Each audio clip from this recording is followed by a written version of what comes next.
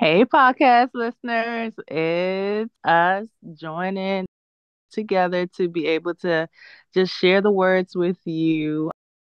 We're going to talk about Jesus feeding the 5,000. But before we do, let's introduce who's online today. Of course, I am Lady T And I am Sister Glow. and Mare Bear. All right. And it will come from Matthew 14, verses 13 through 21. But before we start, let us open in prayer. Father God, we thank you, oh God, for this day. We thank you for just being with us, Lord, throughout the day, being with our loved ones, Lord, and just always, always keeping your promise and covering and protecting us, God, and keeping us in our right minds. We ask, God, that this day, as we share your word, Lord, that you will pour into the listeners as you pour into us, Lord. Let us, Lord God, decrease as you increase and you speak through us that we may be able to share your words and not our own, Lord. So, Father, have your way and let your spirit and your presence be evident in this podcast. In Jesus' name we pray. Amen. Amen. All right. So this was a time that Jesus was going through something really hard. He just found out that his cousin, who was also his friend, who was also the person who baptized him, Mr. John the Baptist, was just murdered. He was beheaded. And so Jesus, he just needed some time away. So he decided that he was going to go by boat to this little remote location in this little place called Bethsaida that, not very many people populated.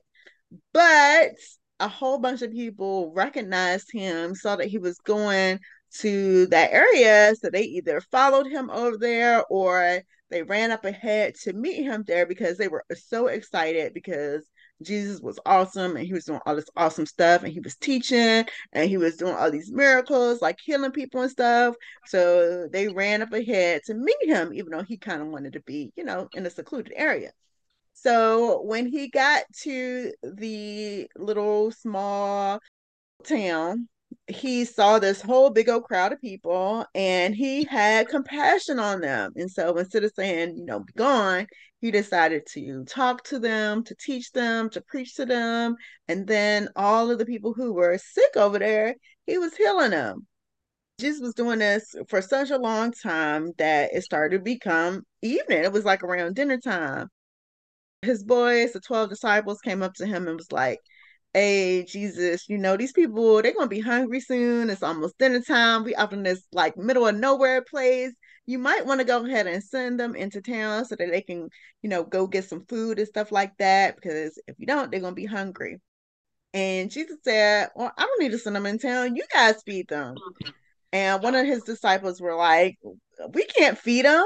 We don't even have enough money to it would take a half of year's wages to even feed them just a little bit of food. So we can't feed them. And Jesus was like, well, what do you have? And one of the other disciples was like, well, we have here 5 loaves of barley bread and 2 fish. This little boy, we saw him. He brought his lunch. So we saw him and we decided, hey, little boy, can you give us our food? And he only has 5 loaves of barley bread and 2 fish. So Jesus had the disciples sit all of the people that had gathered in this little remote area into groups of about 50 people each. And there were about 5,000 men. So that's 5,000 men, but there was way more than that because they didn't even count the women and the children. So it was a whole bunch of people.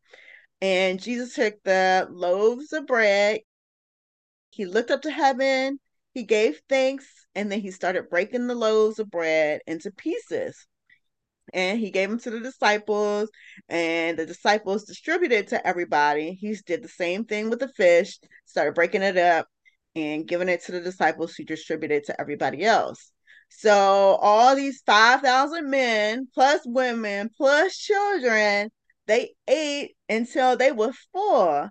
And after that, they collected all of the leftovers and they still had 12 baskets of bread left. So that is the story of when Jesus fed the 5,000. Ladies, what do you think? I think it was really awesome that they were able to feed that magnitude of people with such a small amount of food, considering that Jesus is going through a rough time in a trial. He, of course, was being his wonderful self, thinking of other people, healing them, and also feeding them. So he all around was offering them, curative things with fixing their ailments as well as feeding their bellies and then of course feeding their spirits. Mm-hmm. So he basically, even though he was going through something, he still fed them in every way, fed their minds, fed their bodies, fed their souls. And that was cool because oftentimes, like, we go through stuff and we sometimes we'll like use it as an excuse as to not go to church or not do for somebody else. But this is a good example that Jesus set where he was going through some stuff. He just lost someone who was very close to him, and yet he still did the work of the Lord, which is awesome. Yes, amen. Yeah, and it just shows how compassionate Jesus is. Even though, like you said, he was going through what he was going through, he's just really compassionate. It kind of relates to us whenever we're going through something. We can never discredit that Jesus is not going to do it, whether big or small, that he is compassionate enough that he cares about what we're going through. And sometimes some people I know I've heard they were like, "Oh, I don't want to pray. I don't want to do this because he's not going to do it." But this to me shows that there's nothing too big or too small that he can do. Even if he doesn't have it, God always have it. But he also showed it an example of like having the disciples to go and get the bread and the fish. And that also could be an example that his blessing doesn't always have to come through just through him, but it also could come through by him using others around you to bless. Mm-hmm. Because that little boy had the bread. He used it as an example to me that look at your surroundings because I could use someone around you as well to bless you. That was one thing that I got as well. Mm-hmm. And even with that little itty bitty bit of food that that boy had, I feel like God can take Hmm. the little bit that you have, like if you only have a little bit of talent, if you only have a little bit of money, if you have only have a little bit of resources, but you need to get something really big done, then God has a way of taking just a little bit that you have and using it to make the impossible happen, to do something big with it. Just like your faith, he requires you to have a faith that's as big as a mustard seed. That's all that he Mm-hmm. needs. Oh, Mm-hmm. What do you guys think of the symbolism of the bread? what do you mean? So, I mean, I feel like the bread was very, very symbolic. Like Jesus The said bread of life. he was the He is bread the of bread of life. life. But you That's remember all. also specifically in the whole Gideon story when they were talking about the barley bread rolling down the Hmm. hill and smashing the tent, and this specifically was talking about barley bread. I feel like barley bread specifically is used in a lot of Bible stories, and it's just Hmm. symbolic of God's provision for us, God's nourishment and providing for us, whether it be like providing nourishment, providing safety, and in this case, it's of course providing food for the masses. But I just feel like it was just symbolic of God providing. Right. And I did look up the number 5 as well.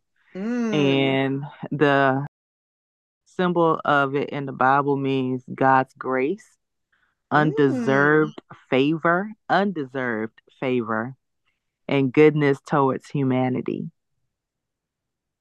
That all That makes sums sense it with up. this story. Right. It sums it up right there because I'm sure none of us deserve anything from God at all, like at all.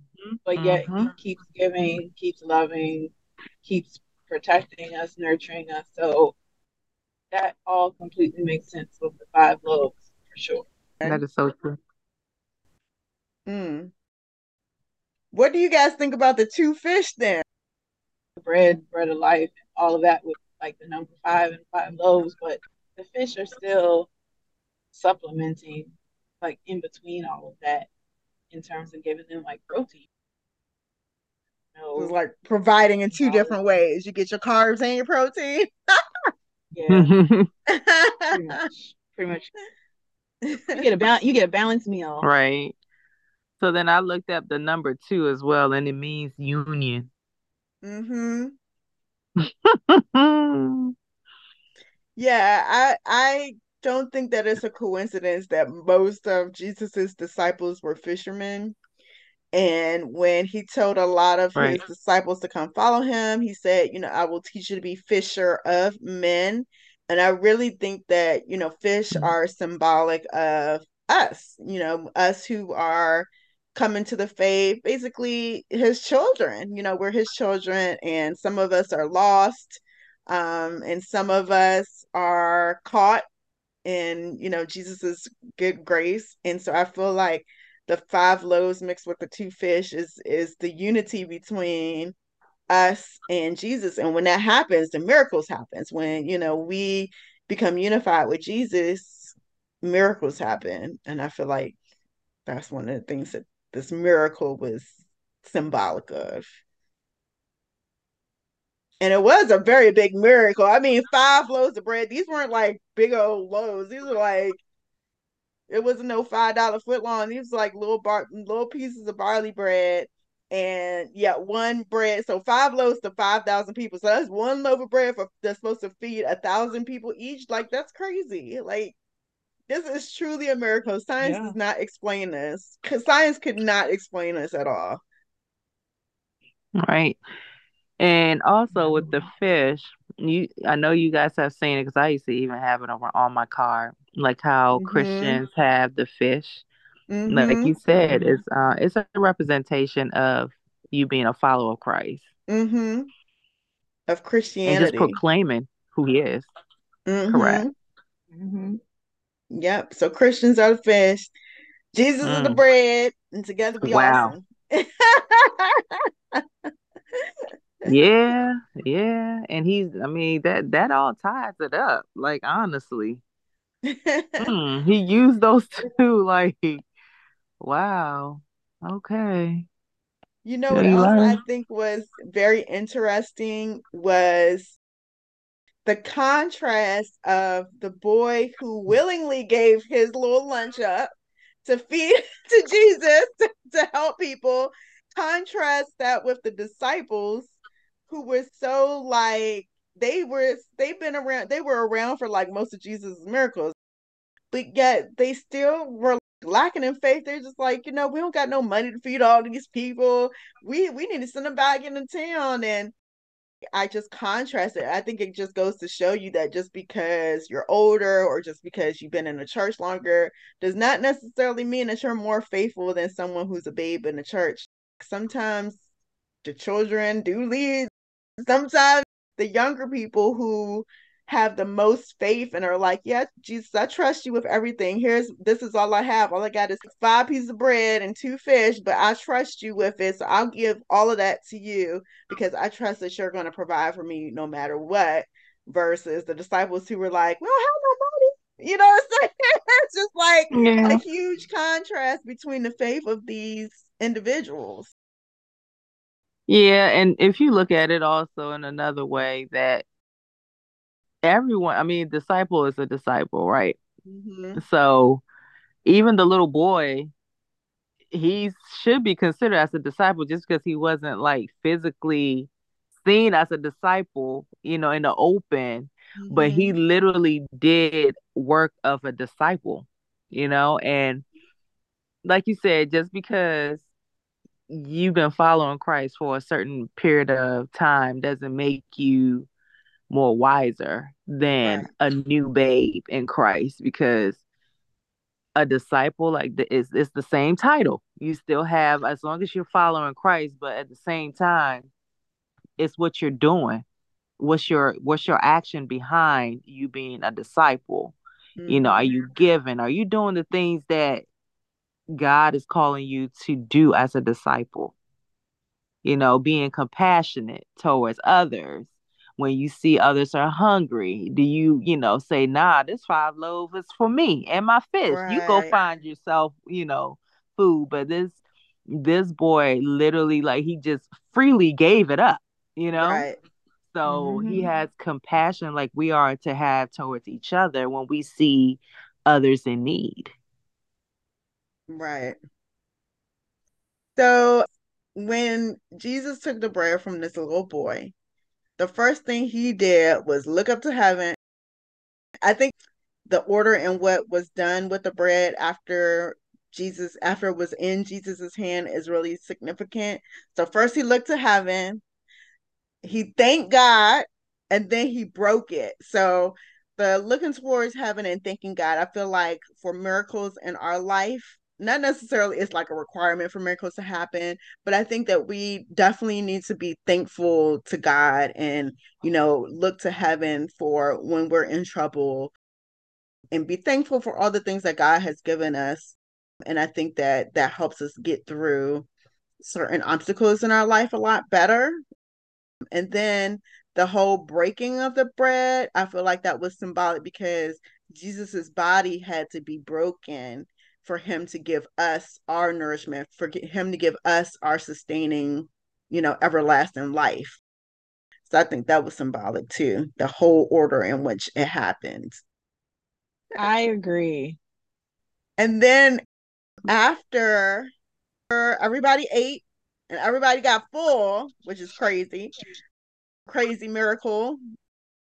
It's scientifically impossible, but all things are possible in the hands of God. After that, they still had 12 baskets. And I know 12 is a very symbolic number. What do you guys think about that specifically? That 12 baskets of bread were left over. It definitely goes to show that God's hand, God just wonderful and out of this world, being that there were 5 little loaves and 2 little fish, and from that 5 loaves and 2 fish, there was still 12 baskets left over to feed even more people, even though 5,000 had already been fed. So it definitely goes to show how awesome God is, that there's even leftovers that surpass what should have been. I mean, it's symbolic. Like, he has 12 disciples, right? Mm-hmm. He had 12 tribes of Israel. Mm-hmm. So it is symbolic. To me, just seeing the extra 12 loaves, when I read it, I was thinking about just how God will bless you to a point where it's overflow. Mm. So I thought about, like, how he bless you, that, they said you may not have room enough to receive it. Like, he just overflowing with your blessing. Like, you may ask for something little, but then other things will be coming and you're like, oh my goodness, I didn't even ask for that. So to me, it represented overflow of blessing. Mm. Yeah, definitely. I feel like that too. I also feel like 12 is, you said 12 tribes of Israel, 12 disciples. I feel like that's the number of like community and Mm. fellowship and the number of the church as a unified community fellowshipping together. So all those things together. And I just feel like there's definitely strength when God's children come together and pray together and worship together and listen to the words together. And I just think that that's part of like the number 12 and the symbolism behind it. I feel like there's like just a lot of symbolism in this story. It's a happy story and it just shows how wonderful Jesus is. So I also looked at BibleStudy.org and Mm-hmm. the meaning of numbers in the Bible. I Mm-hmm. looked up BibleStudy.org and it says that the number 12 is considered a perfect number. It is that it symbolizes God's power and authority, as well as serving as a perfect governmental foundation. It can also symbolize completeness or the nation of Israel as a whole. Mm. I like it. It's good. Hmm. I Completeness, definitely yeah. feel like there's some completeness, like Yep. when in us as a church, being the body of Christ and all that kind of stuff like that. So good. Hmm. And they Well, were super full too, so it was complete. The assignment was done. amen. Like the impossible task that y'all thought was not going to happen. Well, here's the 12 to show it's completed. Mm-hmm. Well, final thoughts, ladies. There's nothing impossible for God to do in your life, like whether big or small. He would definitely provide for you. And if he doesn't, it's okay because it wasn't meant for you. That means it was to do you harm and not good. I love it. I love it. I think my final thought would be that when Jesus and we come together, miracles happen. So make sure that you grab your sisters in scripture and grab your brothers in scripture, and you guys have a fellowship and pray and always have Jesus in the center of it, and miracles happen. And I guess my final thoughts are no matter who you are or how small you may think you are, God can use you in a great way to do great things. Mm-hmm. Amen. Those are good final thoughts. Yes. All right. So let's pray us out.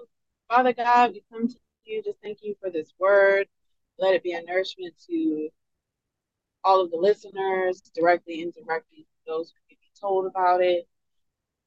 Let us move forward and remember that God can do all great things through everything that He can do, and that sometimes the blessings can definitely surpass what we can think of. And just that we all have a great week and move forward.